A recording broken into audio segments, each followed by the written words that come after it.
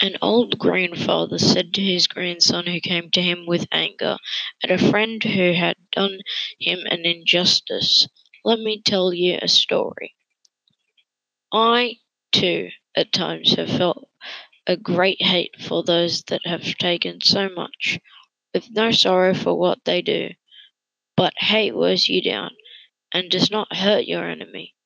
It is like taking poison and wishing your enemy would die. I have struggled with these feelings many times."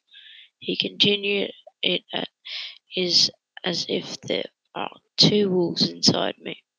One is good and does no harm. He lives in harmony with all around him, does not take offence with when no offence was intended. He will only fight when it is right to do so, and in the right way. But the other wolf, he is full of anger. The littlest thing will send him into a fit of temper. He fights everyone all the time for no reason. He cannot think because his anger and hate are so great. It is helpless anger, for his anger will change nothing. Sometimes it is hard to live with these two wolves inside me, for both of them try to dominate my spirit."